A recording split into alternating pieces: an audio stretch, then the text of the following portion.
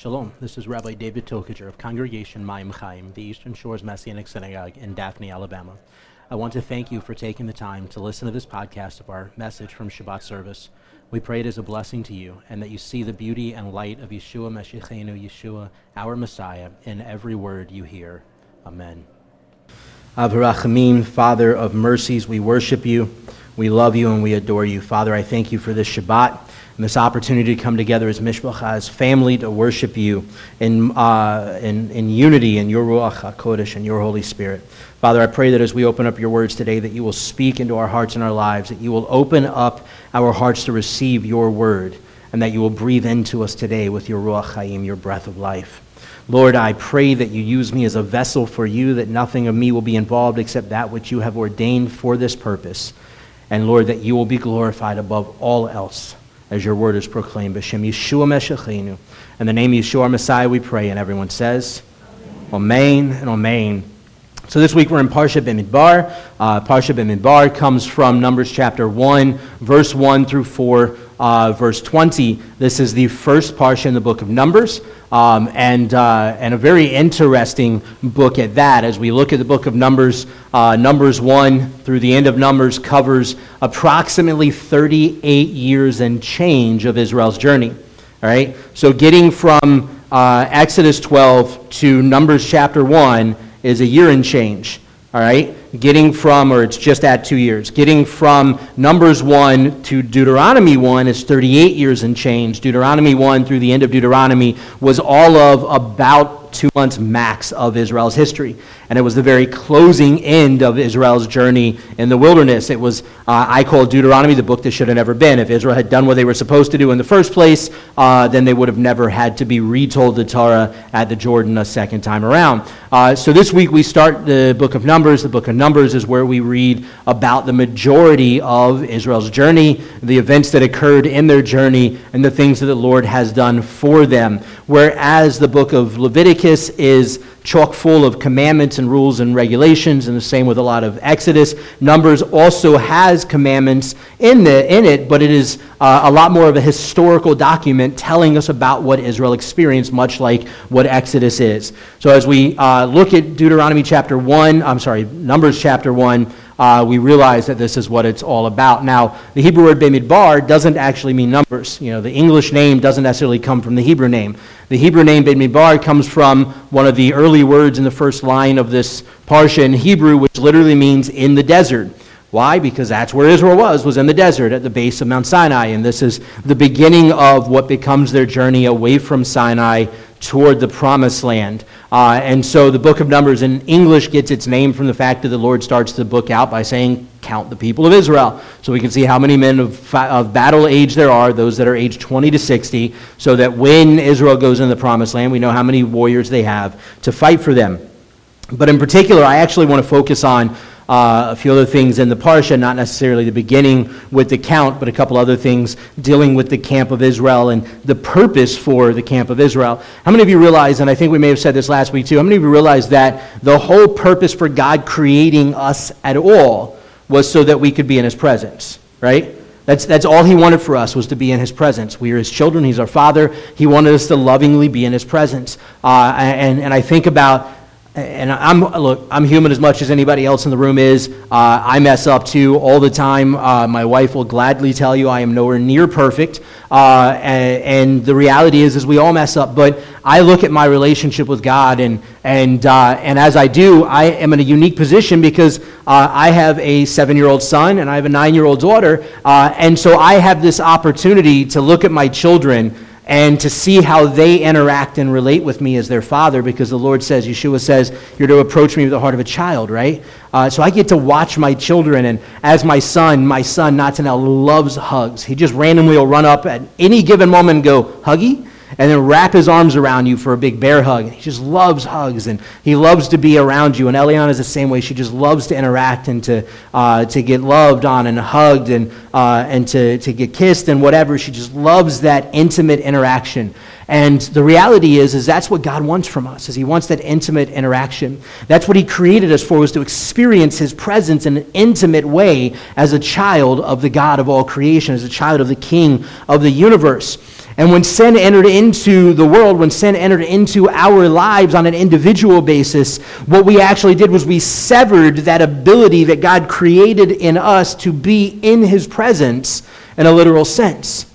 Instead, what the Lord has done since then and until the return of Messiah is that he has placed his presence in the midst of his people, which was the whole discussion of the purpose of the tabernacle, the Mishkan, and the Beit HaMikdash, the temple, was a dwelling place for the presence of the Lord among his people. And as we look at this week's Parsha and next week's Parsha, we actually see the layout as God commanded for the camps of Israel. And if you pay attention to it, it's actually laid out in a way that you have the nation of Israel as a barrier between the presence of God and the nations around us. Why? Because the Lord says his presence cannot dwell among sin, and what he called us out for was to be set apart from the nations. In other words, we have given the Torah so that we could be set apart from sinful ways, and we still failed miserably at that, but that we could be set apart from the sinful ways of the world around us so that the world would see us and want that relationship, that intimate relationship we are supposed to have with the presence of our Father. And so as we look at the diagram of the nation of Israel around the tabernacle in the wilderness, we realize that there was a barrier immediately around the tabernacle of the Leviim, of the Levites, right, of the children of Levi. And you've got technically 4 tribes. It's really or 4 families, really 3 families and a sub-family from the Kohathites, which were the Kohanim were, the priesthood. And as we look at this, we realize that on the west side, the south side, and the north side of the tabernacle are the 3 Levitical families that are not the Kohanim, that are not the Aaronic priesthood. We have these 3 families around, Gershon, Merari, and Kohath, that are surrounding the north, south, and west sides of the tabernacle. And then on the east side, what's at the east side of the tabernacle? It's the entrance into the outer courts, right? It's the entrance into the tabernacle. The entrance of the outer courts sits on the east side. The entrance of the inner court sits on the east side. The entrance of the Holy of Holies sits on the east side. And so on the east side of the tabernacle is where the priesthood, the Aaronic order, camped. And so you have this barrier of the Leviim around the tabernacle protecting the nation of Israel from the presence of God, because the presence of God is all-consuming. And God wants nothing more than for us to be in his presence. But there's this barrier that protects us because of sin in our lives. And so the actual entrance to the tabernacle was protected by the only ones who could go into the presence of the Lord, the Holy of Holies. And they could only do that once a year on Yom Kippur. Now, around that, we then have the 12 tribes of Israel outside of the Leviim, outside of the Levites' camp. And on the east side of the camp, in the center of the east side of the camp, the east side of the tabernacle was who? Right dead center of the tribes.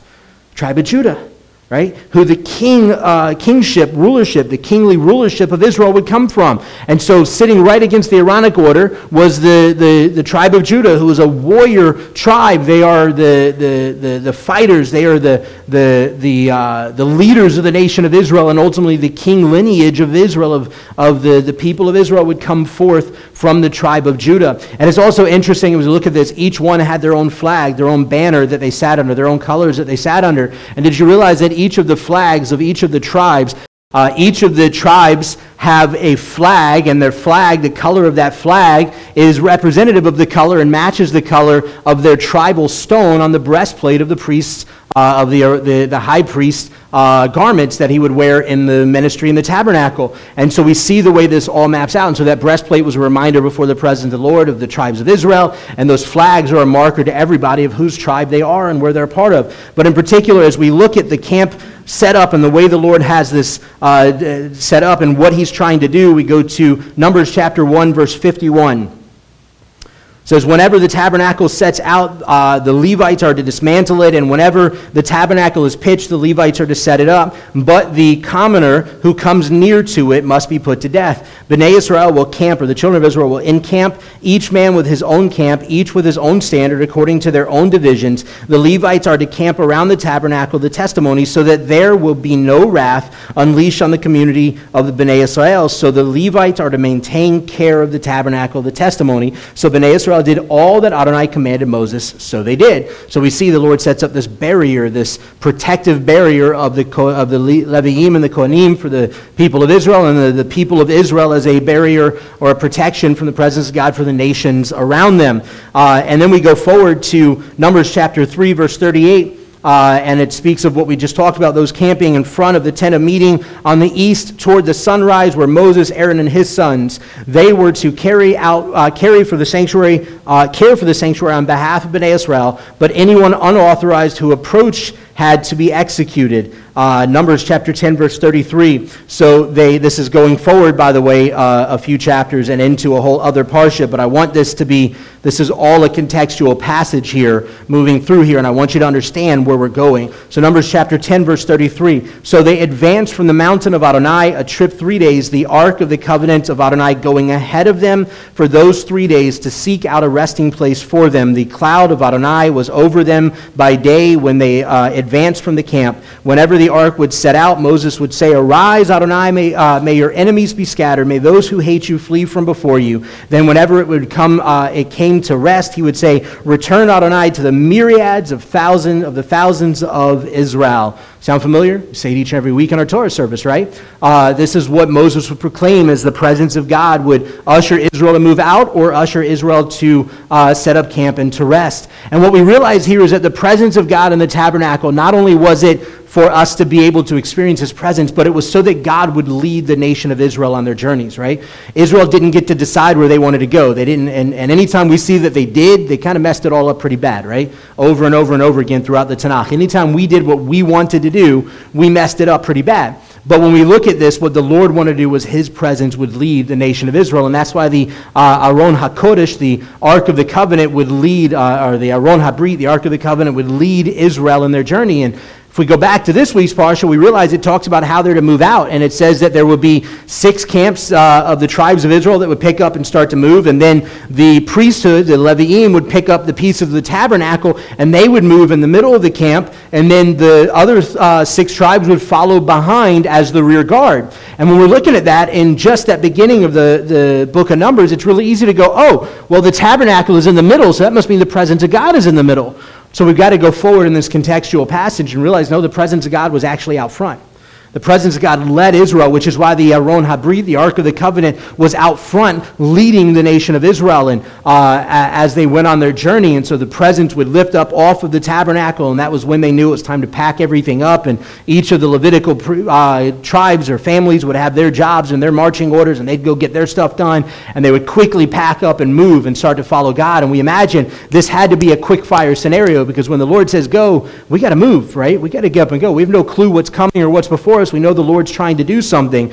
And so as we look at this, ultimately as we look through Numbers, what we recognize is that the Lord's desire for his people was always that we be so intimate with him that we would be willing to follow his presence, right? That we'd be willing to follow him wherever he takes us. And God's ultimate goal here was to take us from Sinai to the Promised Land. It was only supposed to take 3 days. That's what it says here in Numbers 10. It was only supposed to take 3 days to pick up from Sinai and move to the Promised Land. However, we really don't do well at doing what God wants us to do. We get to the shores of the Jordan, and Moses sends 12 spies over. I think his first mistake was he sent them out in front of the entire nation, so the entire nation were there waiting for him when they came back. And they come back with an evil report, and the entire nation is buried down in pain and anguish and sorrow and refuse to go in to take the promises of God that God said was already theirs. And then God says, all right, well, this first generation is going to rot away in the wilderness for the next 40 years or 38 years and change, for a total of 40 years. And then your children will get to go in and take the promises of God. And, when we go to Joshua and we see that the 2 spies that Joshua sends in private, in secret, because he learned from Moses, don't do it in front of everybody. Send them in secret, tell them to come straight back to you and not talk to anyone else. The spies go in the book of Joshua, and they find Rahab, and they talk with Rahab. And what is it Rahab says? Dude, we've been waiting for you for 40 years. We've been scared to death of what the Lord is going to do to us through you, because we heard of what he did to Egypt through you. All of a sudden, my mind just blows up as I think the people that God says, the whole reason that they were dispersed from Canaan and the land was given to Israel is because the Lord says the Canaanites are too far gone for restoration. And so the people that are too far gone for restoration, the people that the Lord says they could care less about him, had more faith in the God of Abraham, Isaac, and Jacob than the descendancy of the God of Abraham, Isaac, and Jacob. They had more faith in the chosen people of the God of Abraham, Isaac, and Jacob. And what's interesting is when we look at the world around us, a lot of times non-believers have more faith in what God says he's going to do than we do.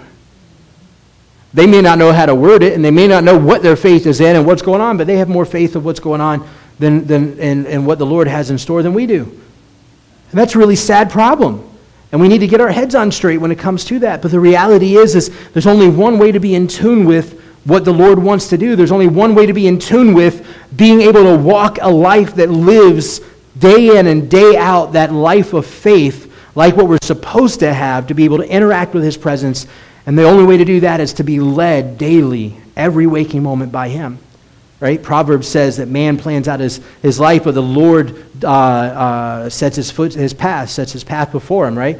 That's the whole point. Is we're supposed to follow Him, no matter what we think we want to do or think we should do. We have to seek the face of the Lord. We have to seek His presence in everything and follow His will for our lives. Danielle and I, it's not to say that we're necessarily good at it, because a lot of times we argue with God about it. I just haven't figured out a way to win those arguments. But Danielle and I are pretty proficient at this point in our life. When the Lord says get up and go, we just do, because we've learned the hard way that it's not worth it to try and fight against it. But the Lord called us to New York. We just packed up everything and left.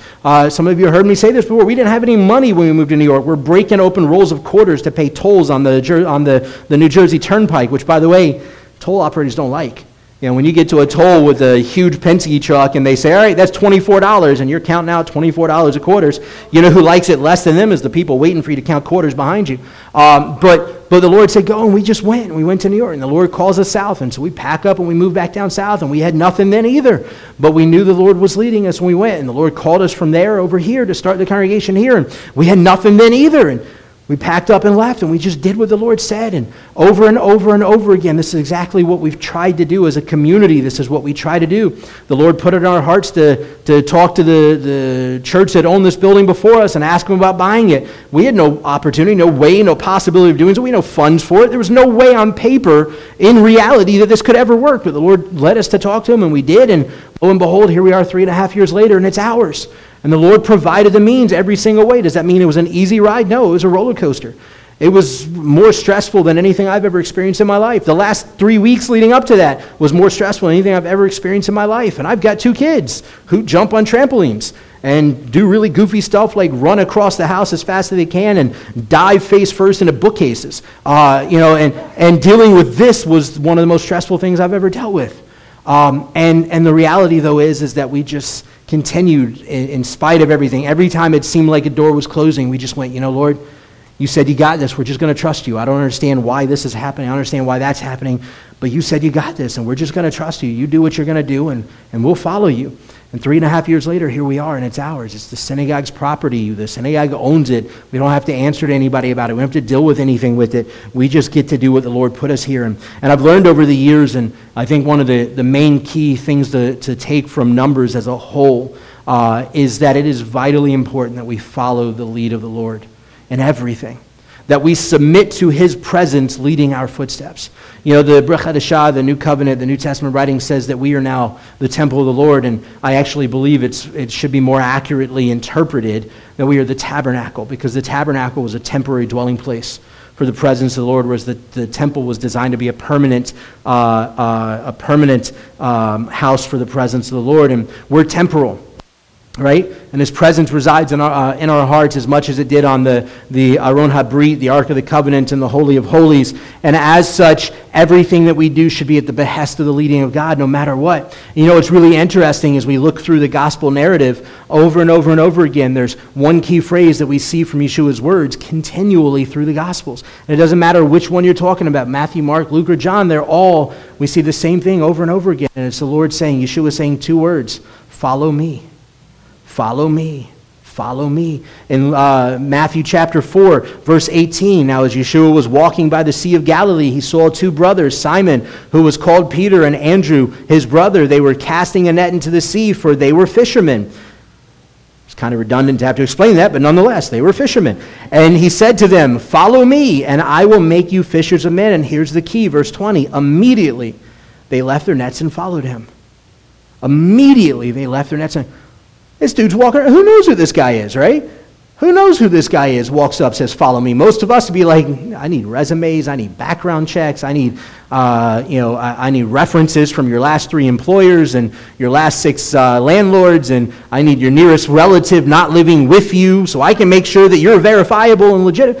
And here is Peter and Andrew, and Yeshua says, hey, let's go. And they went, all right, cool. Dropped everything and followed him. Oddly enough, what's interesting, and I think it's a sign of the human condition and how we live as well, is that after Yeshua is dead and buried, and when he was resurrected, but not all were really aware of what was happening yet, what was it that Peter ended up doing? Went back to fishing. Right? He was quick and happy to get up and go when the Lord said go, but when it looked like everything he thought was going to happen came to an end, all he knew was to revert back to what he used to be. And a lot of times as believers, when it looks like we run into a brick wall, rather than going, okay, maybe the Lord has a detour here for me. Maybe the Lord has something else for me. Maybe the Lord is trying to teach me something here. We go, I guess the Lord's done with me. And we just turn around and go back to where we walked away from. Whatever it was and whoever we were before, we just go back there because we knew that. It was comfortable there. It was convenient there. And the Lord's still saying, nah, get up and follow me. Just come on, follow me. Over and over again, we read this message in the Brit Hadashah, and particularly in the Gospels. We go to Matthew 9, verse 9. As Yeshua was passing by from there, he saw a man named Matthew sitting at the tax collector's booth. Now, he's a tax collector. Most of the people of Israel just keep walking by. Why are we going to bother with you? You know, you're one of the most despicable people in of the human race because you're taking our money. But he says he saw a man named Matthew sitting at the tax collector's booth. He said to him, follow me. And here's the catch. And he got up and followed him. How many of us are that quick to respond when the Lord says, follow me? When the Lord says, I have something new for you. I have something new in store for you. Just follow me. How many of us are that quick to respond? But what the Lord says over and over again is follow me. Verse 37 of Matthew chapter 10, he who loves father or mother more than me isn't worthy of me, and he who loves son or daughter more than me isn't worthy of me, and whoever does not take up his cross and follow after me isn't worthy of me. He who finds his life will lose it, and he who loses his life for my sake will find it. In Luke, the same passage is worded slightly different. In Luke, it says, if you don't hate your father, your mother, your sister, or your brother, pick up your cross and follow me. Right? That's what he says, is hate your father, mother, sister, and brother. Pick up your cross and follow me. Now we recognize in the two conjoined together that the Lord's not calling us to hate anybody. He's calling us to not place anybody else before him, no matter who it is. He is our top priority, but he says, pick up your cross and follow me. And then he says here in Matthew chapter 10, he says, he who finds his life will lose it, and he who loses his life for my sake will find it. Yeshua tells us later on, the world's going to hate you, but they're not going to hate you because of who you are. They're going to hate you because of who it is that's in you. And by the way, as believers and as the body of Messiah, if the world doesn't hate who is in us, then we're not in Messiah. I hate to break it to you.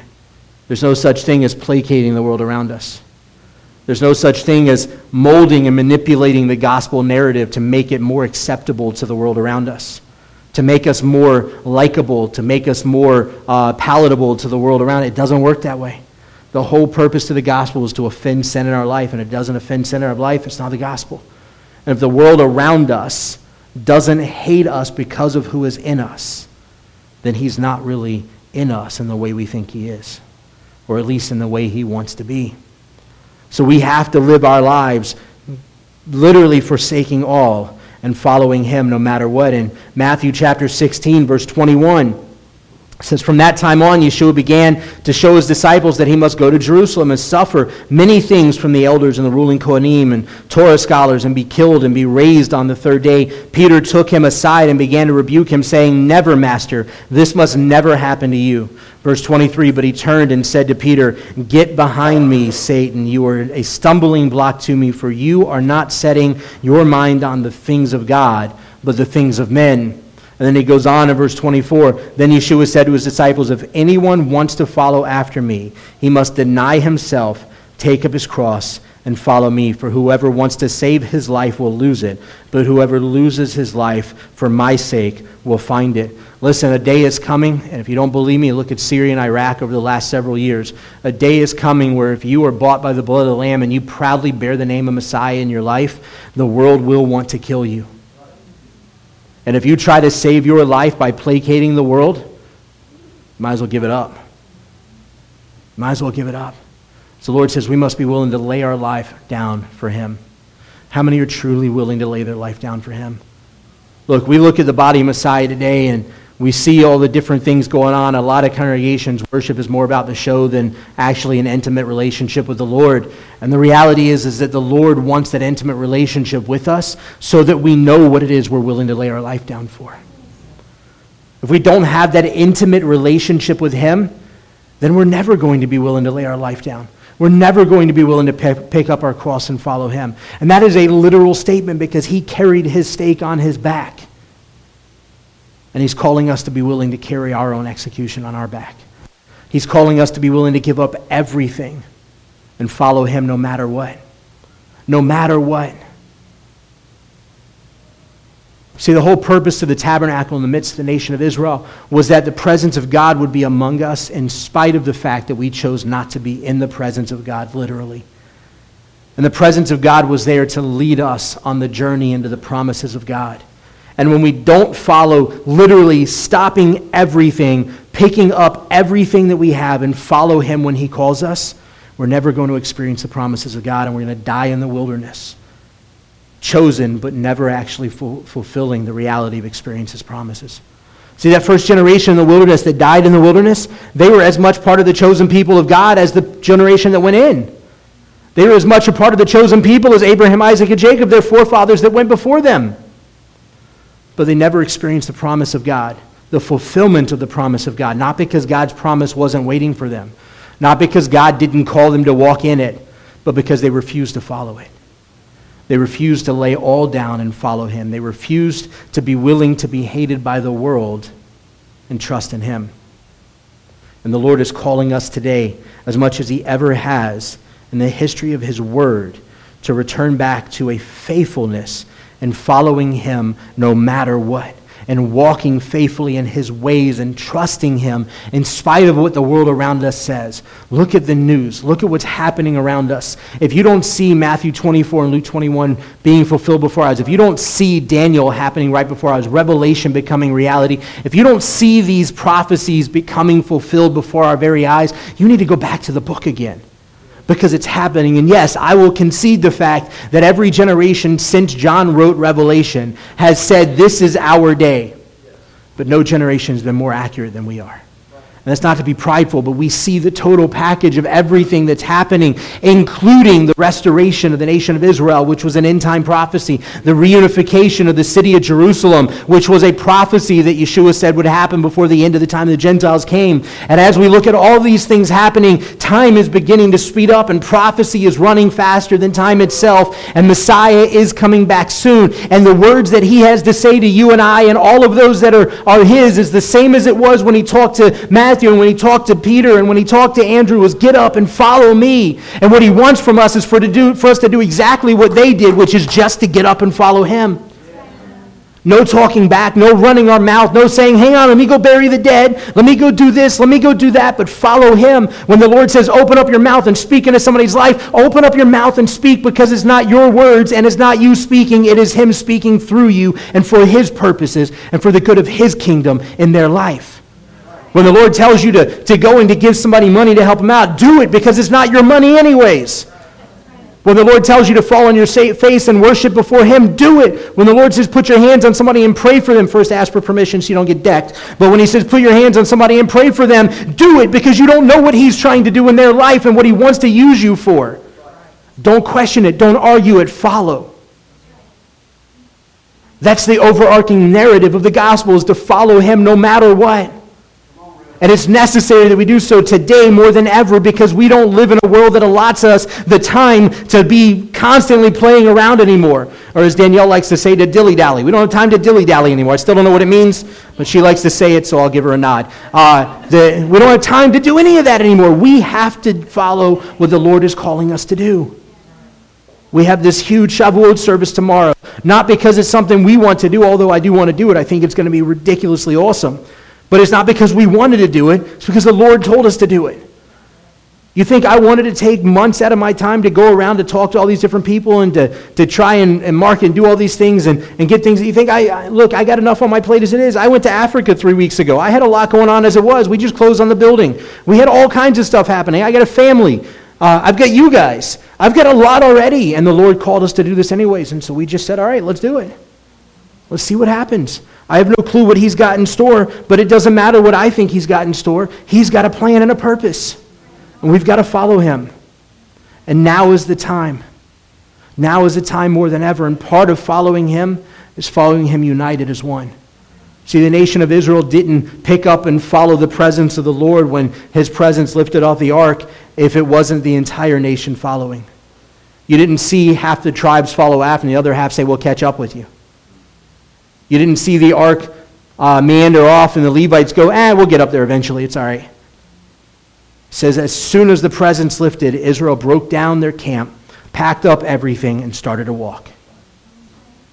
As soon as the Lord said, let's go, they went. We don't leave stragglers behind. Part of discipleship is discipling people so the stragglers don't get left behind. But it's necessary that we be willing to humble ourselves in the sight of the Lord so that we can follow him. And we've got to set aside our own pride. Because we may really like our job.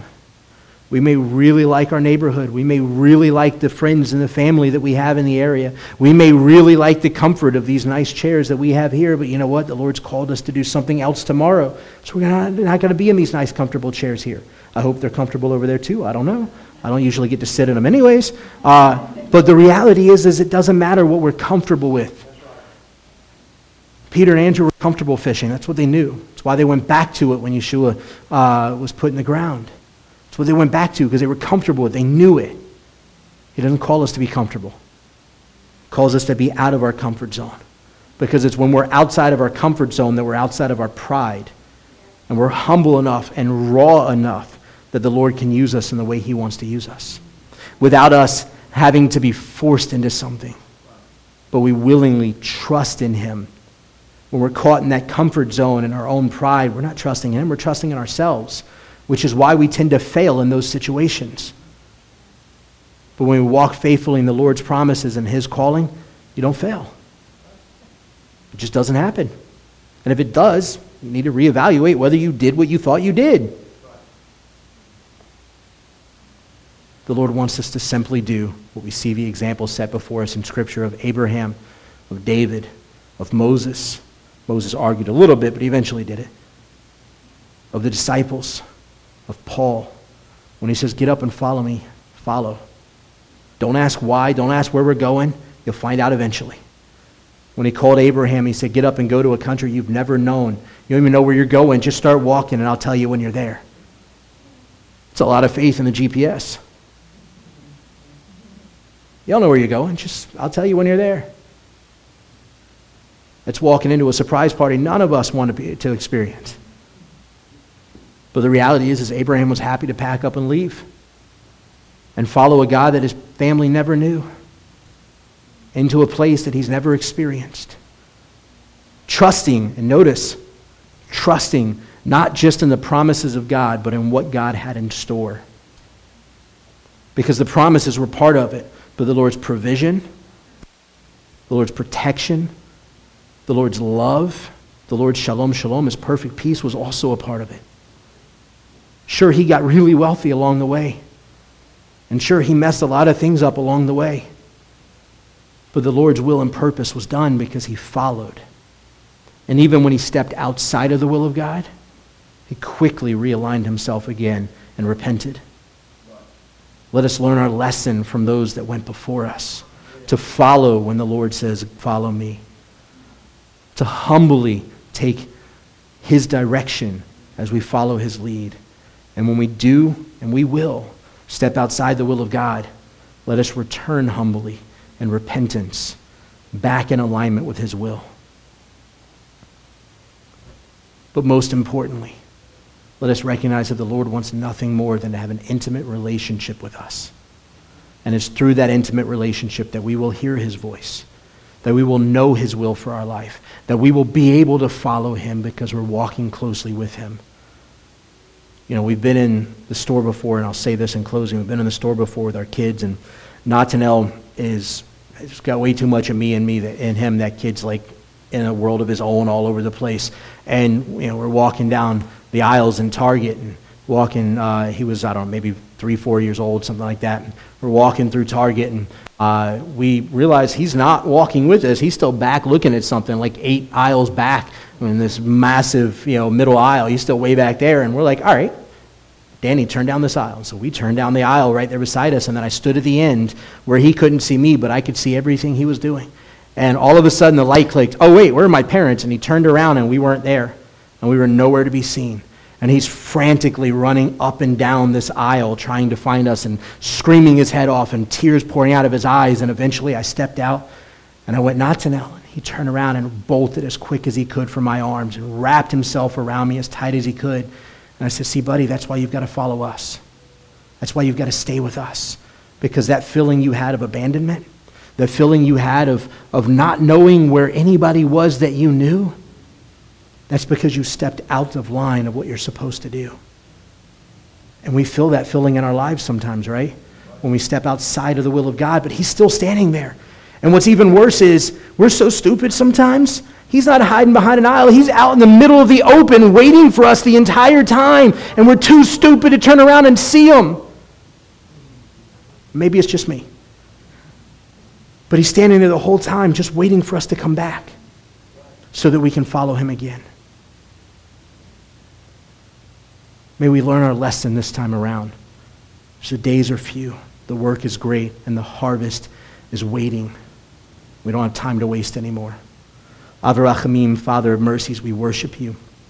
We love you and we adore you. Father, I thank you that your word rings true forever, year after year, no matter what, that your word is a living word and that you continually speak to us through it. Father, I thank you that you have called us to be followers of Messiah. You've called us to emulate Messiah in the world around us. You've called us to be hated by the world, not because of who we are, but because of you in our lives. Father, may we come to know the truth of that reality in such a mighty and powerful way, not so that we feel persecution, but Lord, so that the world around us will see your presence, will know that you are in their midst, and will come to know your saving grace because of the work you have done in our lives. B'Shem Yeshua HaMashiach, in the name of Yeshua Messiah we pray. And everyone says, Amen and Amen.